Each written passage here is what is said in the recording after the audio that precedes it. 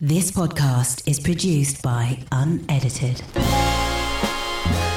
Hello dreamers, and welcome to this week's In Focus session, where we take a look and a deeper dive into one topic at a time in each episode. So on this week's In Focus session, what I want to talk about is something that I actually want to get a bit better at myself, and that is goal setting.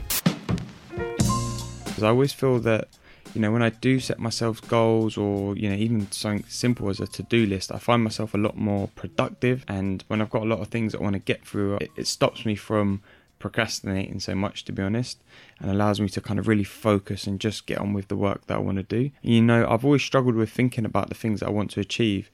And in the past, sometimes even now, I'll set goals, but I won't take action on them. And, the best way to think about it really is every year we all do the same thing. We set ourselves some New Year's resolutions, and then having come to February, we've not stuck to any of them. And, that's a very basic form of goal setting, really. But one of the most effective things you can do in work or in life is to have a set of goals to work towards. And, you wouldn't set off on a massive journey, for example, without knowing your destination. And goals kind of work in the same way. You set your destination and then you work towards how you're going to get there. Like if you are going on a big trip, you'll work out what routes and what roads you're going to take, and a sort of step by step. And if it's, a 2 or 3 day drive, for example, you'll work out where you're going to stop off on the way.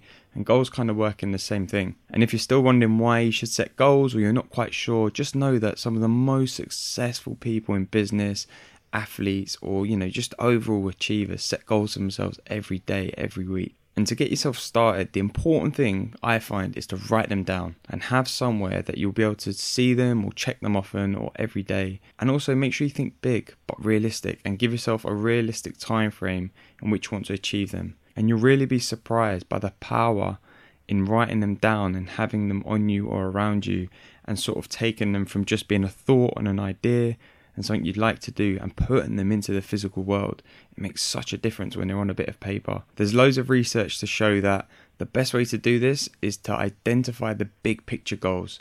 So for example, what you want to achieve in 10 years. And I know that might sound a bit daunting, but it can also work with midterm goals, like, if you're trying to lose weight, for example, over a 6-month period. But the key is to keep it really specific. Don't just write down, I want to lose weight. Write down, I want to lose 5 kilos in 6 months. Keep it very specific by what you want to do and in how much time. And that's where you can really find yourself becoming more and more effective. And then once you've got your big goal, you can break it down into smaller goals that you can work towards to help you hit that big target. And these can be broken down monthly, weekly, daily. And the most important thing is to base them on personal performance and not on the outcome, because that's not always in your control.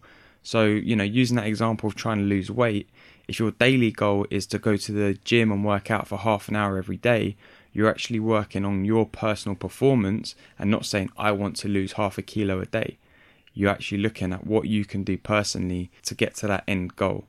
Okay, because the outcome's not always there for you to control. So work on the personal performance. So I'm going to go to the gym every day or 5 days this week for 30 minutes and do a 30-minute uphill walk or whatever it may be. One thing that is really powerful is once you have achieved the goal, even if it's a small one, a weekly one, a daily one, allow yourself to just enjoy that moment and celebrate it in a way, and reflect on what you've achieved and how it's taking you closer to the big picture or the next goal. Because that's when you really start to feel the success and the energy of what you're doing and completing through goal setting. And if you really need to, slightly tweak it, or as you're going along you want to change or adapt, then do that. It's not set in stone. You want your goals to be challenging enough, but you also don't want to feel overly comfortable. But you don't want them to be too hard. So you have to get the balance of them being realistic but challenging, and things that you really feel that you can achieve. And with goal setting and the whole process, there's so many benefits. As I mentioned at the beginning, for me, it helps me have a clearer focus. It, helps you have a better effective use of your time, because you're really setting time aside to work towards what you want to work towards. You have a better clarity in decision making because you're so focused on what you want to do. And you also have a measurement of what you're doing or what you're trying to achieve. So once you have got, say, 3 months into that 6th month window of trying to lose weight, you can look back and reflect, oh yeah, I've done this, this and this. And as I said, you can adapt as you go along. And that whole process of goals and setting them and writing them down and planning it out, if you're really serious about the results that you want to see, then for me, that's one of the most effective things you can do. And that's everything for this week's In Focus session. So I really hope you liked it. And as ever, I'd love to know what you guys' process is on goal setting or how you go about it. So make sure you hit me up on Twitter or Instagram at I am Alex Manzi. Let me know your thoughts, share with me, and we'll have a conversation and connect that way. So thanks for listening, and I will see you next time. This podcast is produced by Unedited.